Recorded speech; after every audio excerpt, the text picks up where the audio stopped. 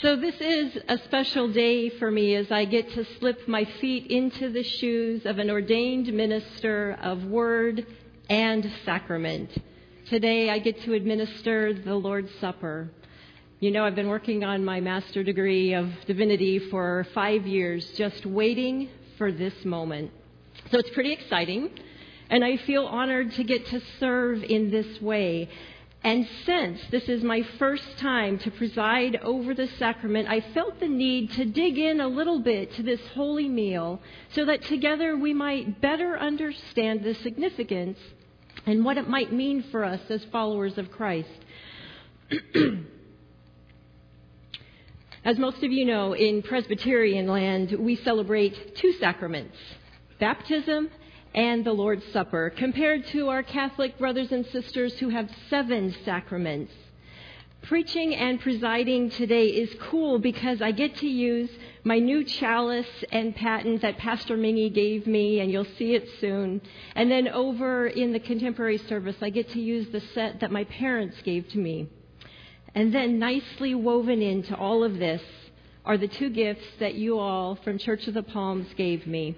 This beautiful travel communion set and 2 commentaries on the book of Matthew by Dale Bruner, with more commentaries coming. So thank you. Thank you all for that. I love what Bruner says about the sacraments. He says that the sacraments are deeply spiritual and deeply physical, just like Jesus was both divine and human. The sacraments are simply the physical extension and the spiritual proclamation of God's way of salvation through Jesus Christ. After telling us that He loves us from the pulpit, He touches us in love at the table. Bruner says the sacraments are God's hugs. Isn't that great? The sacraments are God's hugs. I like that. The Lord's Supper is also called Holy Communion, the place where together we meet Christ. It's called the Eucharist, which is Greek for Thanksgiving. The Holy Meal is the central event of the Last Supper, as told in Matthew, Mark, and Luke.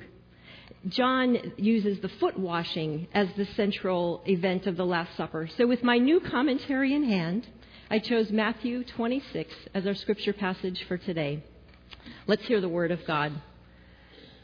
While they were eating, Jesus took a loaf of bread, and after blessing it, He broke it, gave it to the disciples, and said, "Take, eat, this is my body." Then He took a cup, and after giving thanks, He gave it to them, saying, "Drink from it, all of you, for this is my blood of the covenant, which is poured out for many for the forgiveness of sins. I tell you, I will never again drink of this fruit of the vine until the day when I drink it new with you in my Father's kingdom." When they had sung the hymn, they went out to the Mount of Olives. This is the word of the Lord. Let us pray. May the words just read and the words to come help us to encounter you in a new way, O Lord. Amen.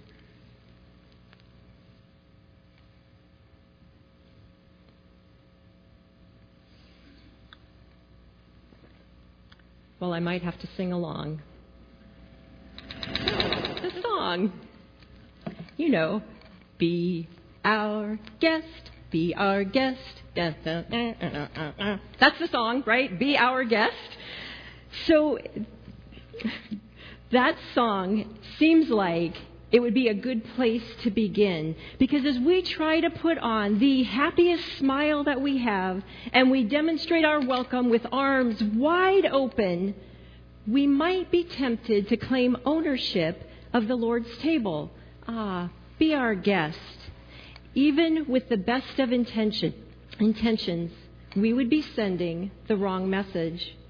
In the scripture passage we just read in Matthew, we heard that Jesus is the one who took, blessed, broke, and gave the bread to the disciples. In the same manner with the cup, Jesus took, gave thanks, and then gave it to them. It is Jesus who initiates, Jesus who blesses, Jesus who breaks and gives His self-gift at the supper, not us. I think it's also helpful to know that the Lord's Supper is a sacrament and not a sacrifice. This might be part of why we call it a table and not an altar. Remember the sacrificial system that dominated the Bible, where people brought their offerings like doves and lambs just to an altar for God? That is, until Jesus became the ultimate sacrifice for all people in all times. Jesus now invites us to a table for communion and remembrance, not to sacrifice him again and again. Martin Luther once explained that a sacrament descends from God to us. A sacrifice ascends from us to God. The Lord's Supper is a sacrament. This is important because it establishes between us the relationship that we have with us and God, about who's giving and who's receiving. It establishes the etiquette of the table and the guest list. Think of the last dinner party that you had. You were the one in control. You determined the menu, the date, the time, who you were inviting, and even who would be sitting next to whom. You determined who was in and who was out. Well, for this supper, Jesus is the host. And from what I've read in the Bible, Jesus is not very picky about who he hangs out with or who he shares a meal with. Remember the prostitutes, the cheaters, the liars, those who were definitely not in the in crowd. In fact, just before Jesus invites the disciples to share this sacred supper, he tells them that one of them has betrayed him. The words of institution that are said at the beginning of communion come to us from the Apostle Paul in 1 Corinthians. Paul says, "The Lord Jesus, on the night he was betrayed, took a loaf of bread." Betrayal. This may be the worst offense of all. In the dictionary, betray is an eighth of an inch above the word betroth. It's a world away from betroth in meaning, though. Betrayal is a weapon found only in the hands of someone that you love. Your enemy has no such tool, for only a friend can betray. Think of a time when you were betrayed. You got it? I have mine. It's more than rejection. Rejection opens a wound. Betrayal pours in the salt. It's more than loneliness. Loneliness leaves you out in the cold. Betrayal closes the door. It's more than mockery. Mockery plunges the knife. Betrayal twists it. It's more than an insult. An insult attacks your pride. Betrayal breaks your heart. Paul notes that the context of the meal that Jesus instituted occurred on the night he was betrayed. This meal did not originate among human beings who are of one heart regarding Jesus and his gospel. Instead, Jesus fed his disciples knowing that he was doing so in the company of a betrayer, one who would ultimately cause his death. This fact places a permanent stamp on all earthly celebrations of the Lord's meal. It comes as a gift from God to sinful human beings always. So if you think you are unworthy to receive this gift, two things.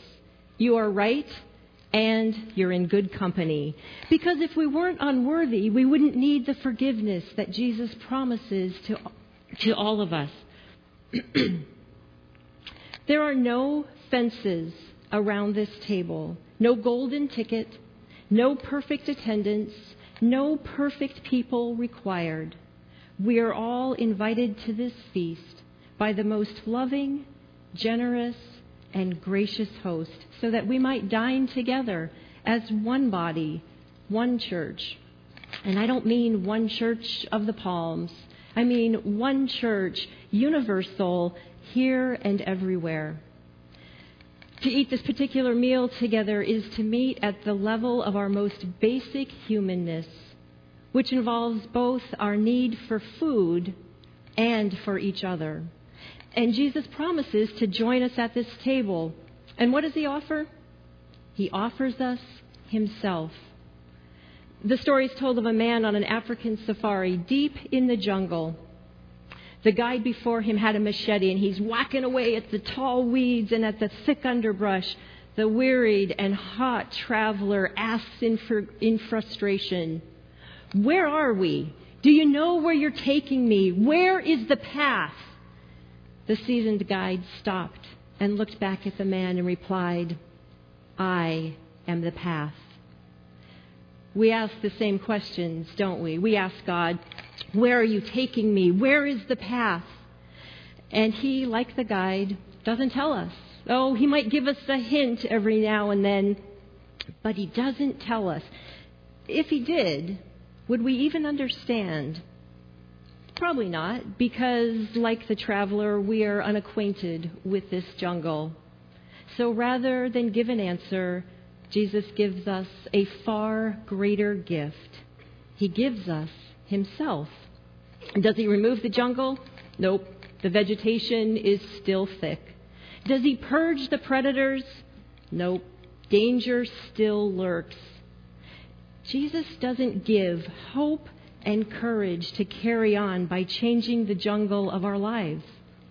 He restores our hope by giving us himself.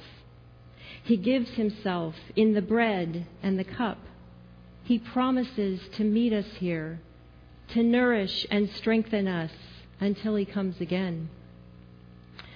I think it might be important to note that when Jesus gives us himself in the bread and the cup, it is in a real way, but not in a cannibalistic way. Jesus gives us his body and blood sacramentally. The bread is Jesus' body by virtue of his promise. This is my body.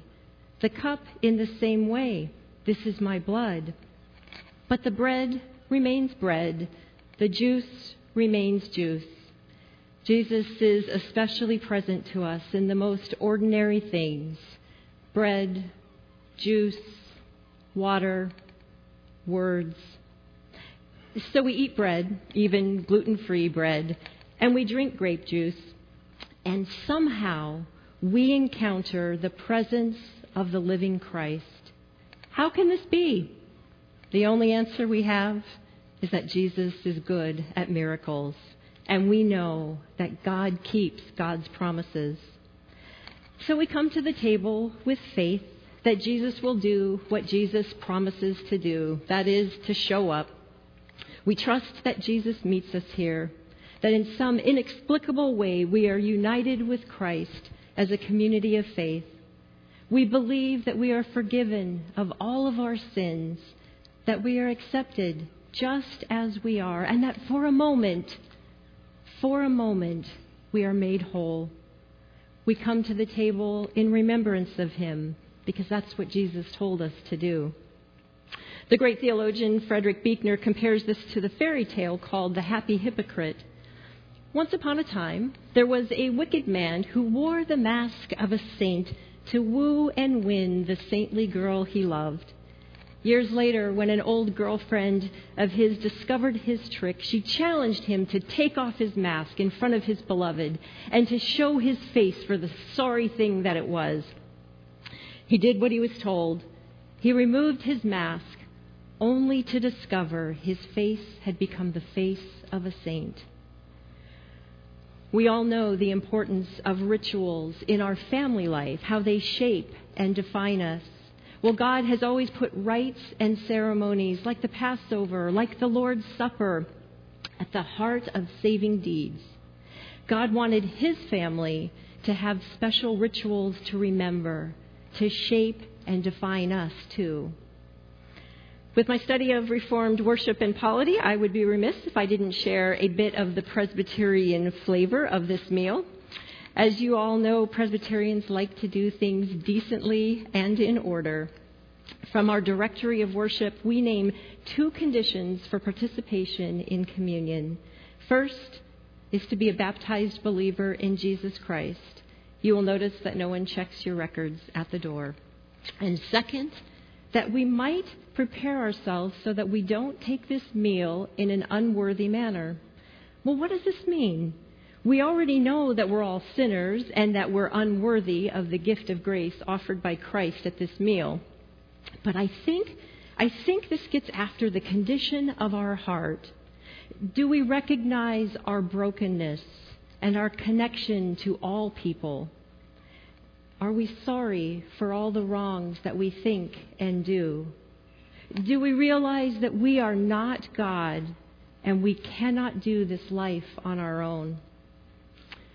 So Jesus has invited us all to come to his table, all of us who are undeserving, all of us who have betrayed others, all of us hypocrites, all of us who have messed up over and over again, all of us who doubt. Just come with your brokenness to receive the broken body of Christ. For when we share our brokenness, we begin to heal. Jesus invites us to come as we are, to receive forgiveness, acceptance, and wholeness. Jesus invites us to be his guest.